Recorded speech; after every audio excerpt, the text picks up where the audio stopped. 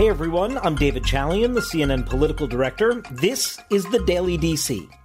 After publicly stating he wanted to open the country up, President Trump changed course and yesterday announced his decision to extend federal social distancing guidelines until April 30th, a month from today. The better you do, the faster this whole nightmare will end. Therefore, we will be extending our guidelines to April 30th to slow the spread. That news comes as his top infectious disease doctor, Dr. Anthony Fauci, has spent the past 2 days preparing people for exactly how bad this could possibly get. I would not be surprised. I don't want to see it. I'd like to avoid it. But I wouldn't be surprised if we saw 100,000 deaths. Joining me now to help us understand the latest on the disease's spread and how you can stay safe in this time, CNN medical analyst and the host of not one but two podcasts, Epidemic and American Diagnosis, is Dr. Celine Gounder. Thank you so much for being here, Doctor. Oh, happy to be here. I am sitting here in Manhattan in New York City. It's possible you may hear some sirens in the background as we chat here. So let's start with the president who just days ago had suggested Easter Sunday might be the day that America would be raring to get back to work and back to normal. I would love to have the country opened up and just raring to go by Easter. Has now listened to Dr. Birx, Dr. Fauci, looking at various data points over the weekend and saying quite clearly the federal social distancing guidelines that were initially set up as a 15-day time period that was coming to an end today will now be extended until the end of April, April 30th. I guess my first question to you is, let's assume it doesn't get extended again. When something like this nationwide social distancing effort to flatten that curve and really stop the spread gets lifted, is it just all or nothing? Is that the way this works? Or is there some sort of middle ground that you can start to alleviate it in certain pockets of the country, but not others? What do you think about what that looks like when the deadline comes? Right. Well, I mean, I think first of all, these are man-made deadlines. And as Dr. Fauci has said multiple times, the virus is going to set the timetable, not us. You've got to be realistic, and you've got to understand that you don't make the timeline. The virus makes the timeline. And so I think, in saying 15 days and then another 15 days, if you go back in time, that was another thing Dr. Fauci had said, was that we may need to keep reevaluating and prolonging or shortening, the duration of these measures based on what we see, how things evolve. In terms of, how do we decide when to lift some of these social restrictions, social distancing measures, there are a couple things we want to see happen. First, we want to see a peak and then decline in new infections and cases and deaths. And so we have yet to see that. And in fact, we're still at the very beginning of this. So it's not surprising. This started in, places like New York City, which is the biggest, densest city in the country, and then other cities on the West Coast like Seattle and San Francisco and Los Angeles, which have closer business and travel ties to China and other parts of Asia. So that's not surprising. But what you're going to see now, and what we're already seeing, is that this is now affecting other cities in, say, the Midwest or the South, cities like Detroit, Chicago, New Orleans. And from there, you're going to see the virus spread to suburban and rural communities. I've heard, for example, that they're now seeing cases of coronavirus on the Navajo reservation in New Mexico, which I can tell you is quite a rural place. So this is going to evolve in waves from the densest, biggest cities all the way down to rural areas. And so that's going to take a little time to play out. But what we're hoping to see is that you're going to eventually see a peak and then decline. And then we want to achieve what we would describe as no longer having generalized community transmission. So right now, there's so much transmission happening in the community that we can't really trace how the infection is spreading from one person to another. And that's essentially what you need to be able to do when we do contact tracing, which is where you have person A is infected, they then infect persons B and C, then person C infects persons D and E. Right now, we cannot trace those chains. So until we get things suppressed enough to do that, it's going to be very difficult to lift these measures. So how should we interpret what Governor Cuomo of New York said today at his briefing? There's also no doubt that the rate has slowed. About the doubling rate of cases. We had a doubling of cases every 2 days, then a doubling every 3 days, then a doubling every 4 days, then every 5. We now have a doubling of cases every 6 days. So while the overall number is going up, the rate of doubling is actually down. I take your point that we haven't seen the peak of the infection rate yet, but that would seem the kind of trajectory that would inform us that it is taking longer, I guess, to get that many cases to repeat itself, which would be a hopeful sign or no? I mean, that means we're heading in the right direction. But that we haven't gotten to where we need to be yet. And I think one of the concerns I have in New York is New York City itself is somewhat of a patchy pattern. Manhattan, for example, we really have achieved pretty good social distancing. But if you go out to the outer boroughs, Queens, for example, where we heard about Elmhurst Hospital being overrun last week, part of the challenge you have in the outer boroughs is these are the people who are our drivers, our delivery people, our nannies, our housekeepers, and so forth. And these are people who really cannot telework. They can't stay home even if they wanted to because they need to have money to put food on the table and pay their rent. And we see this reflected in New York City's public transportation use patterns, where in Manhattan it dropped off dramatically, but you still see lots of people using the subway and the buses in the outer boroughs. And also we're seeing, similar kinds of issues in adjacent counties to New York City, Westchester, Bergen County. And so I think what you're going to see is, again, it's going to go in waves where parts of New York City will get over this sooner and others it'll take longer. And then you're going to see this spread out to the suburbs and then eventually, upstate New York. And that's one of the things that Governor Cuomo has said, is that right now, perhaps upstate New York needs to function as something of a relief valve, pop-off valve for what's happening in downstate with us here in New York. And then eventually that situation may reverse in terms of, where healthcare providers need to be focusing their efforts and helping on the front lines. Yeah. Another, I guess, relief valve, to use that term.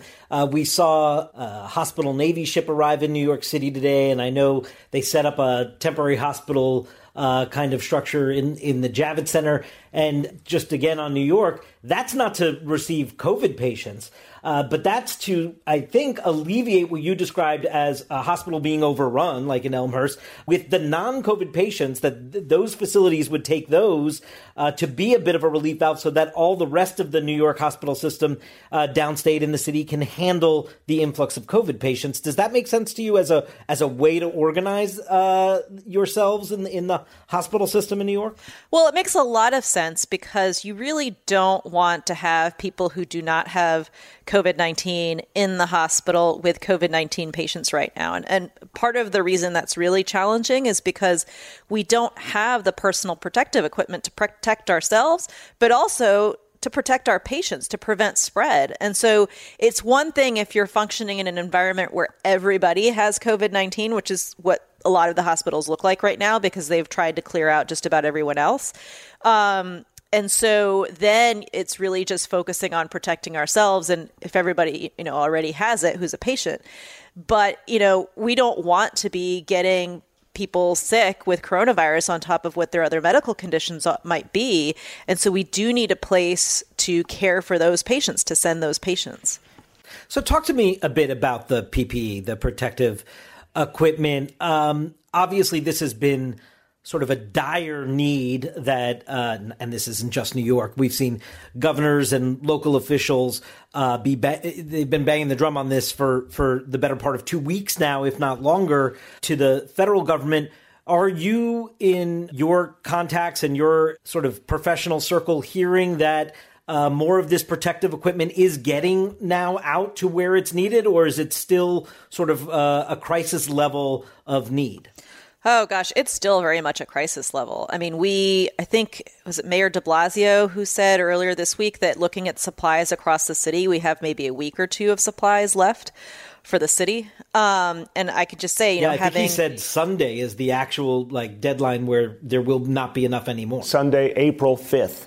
We have enough supplies to get to a week from today, with the exception of ventilators. We're going to need at least several hundred more ventilators very quickly. I was at Bellevue Hospital over a week ago, and we had already, at that point, pretty much run out of the N95 respirator masks. We were using surgical masks and face shields, and we were already at that time running low on those. And we were already running low on gowns, at that time. So I have not yet seen much in the way of new supplies coming in. I have been working with, and it was actually sort of interesting, this guy who owns a small software company had seen me on CNN talking about the shortage of personal protective equipment, and he basically reallocated his entire staff to reaching out to folks more in sort of the industrial sector, commercial sector, not in healthcare, but folks who do use these N95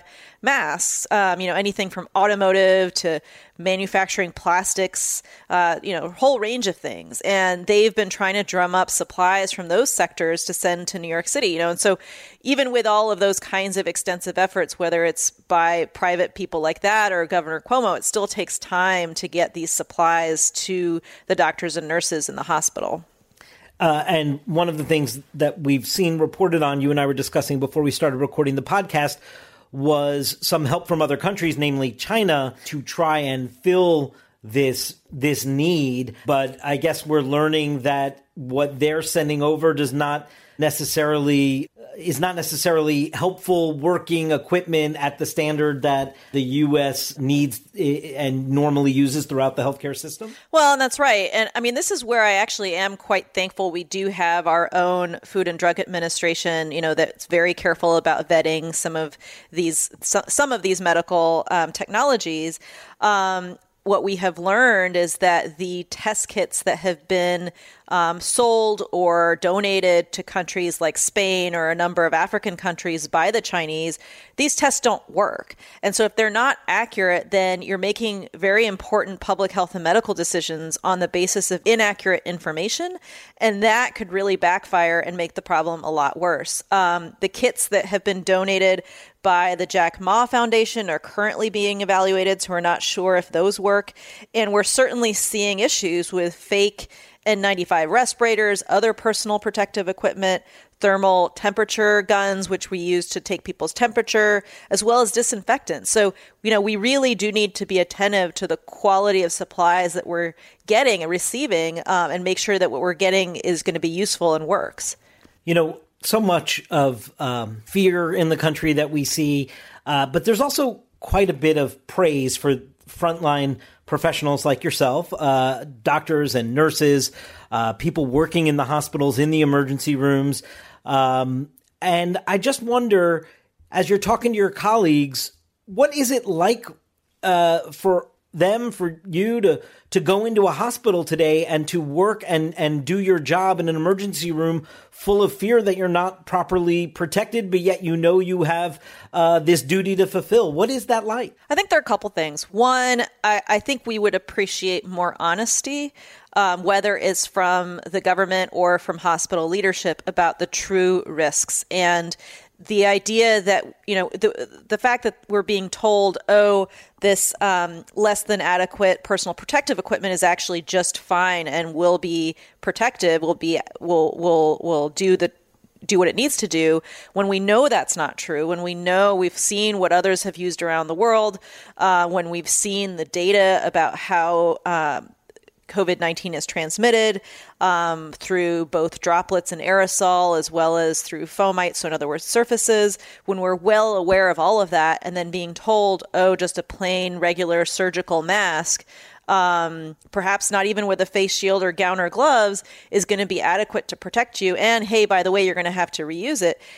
It's quite clear that these guidelines, the guidance is being driven by supply and rationing and not by science. And which is also why the CDC on its website said, if you guys run out of some of the standard personal protective equipment that you need, you can try using bandanas and scarves. And, clearly that's not the normal standard of care, whether it's to protect healthcare workers or to be protecting patients that we care for. So I think, one, we would really appreciate some honesty here. And then secondly, I don't think people, we don't like to be made to feel expendable. And yes, we have very strong sense of duty, of professionalism. But if you think back to the 9/11 responders, these were folks who went to respond to help, even though they knew it was a dangerous situation. And, I think what we really want to hear is, yes, this is a dangerous situation. This is the best we can do. This is what we're doing to try to make it a better situation, a safer situation for all of you. And we really appreciate everything you're doing. That's what we want to hear. Well, Dr. Gounder, I thank you so much for taking the time to chat with us. I wish you and all of your colleagues the best of luck as you continue to combat this. Thank you so much. Thank you. And a special thanks to our listeners as well. Remember, we publish a new episode every weeknight, so please subscribe on your favorite podcast app. While you're there, consider leaving a rating or a comment. It helps other people find the show. And if you want to tweet about the podcast, please do so. You can use the hashtag #TheDailyDC. Stay safe, stay healthy. We'll see you tomorrow.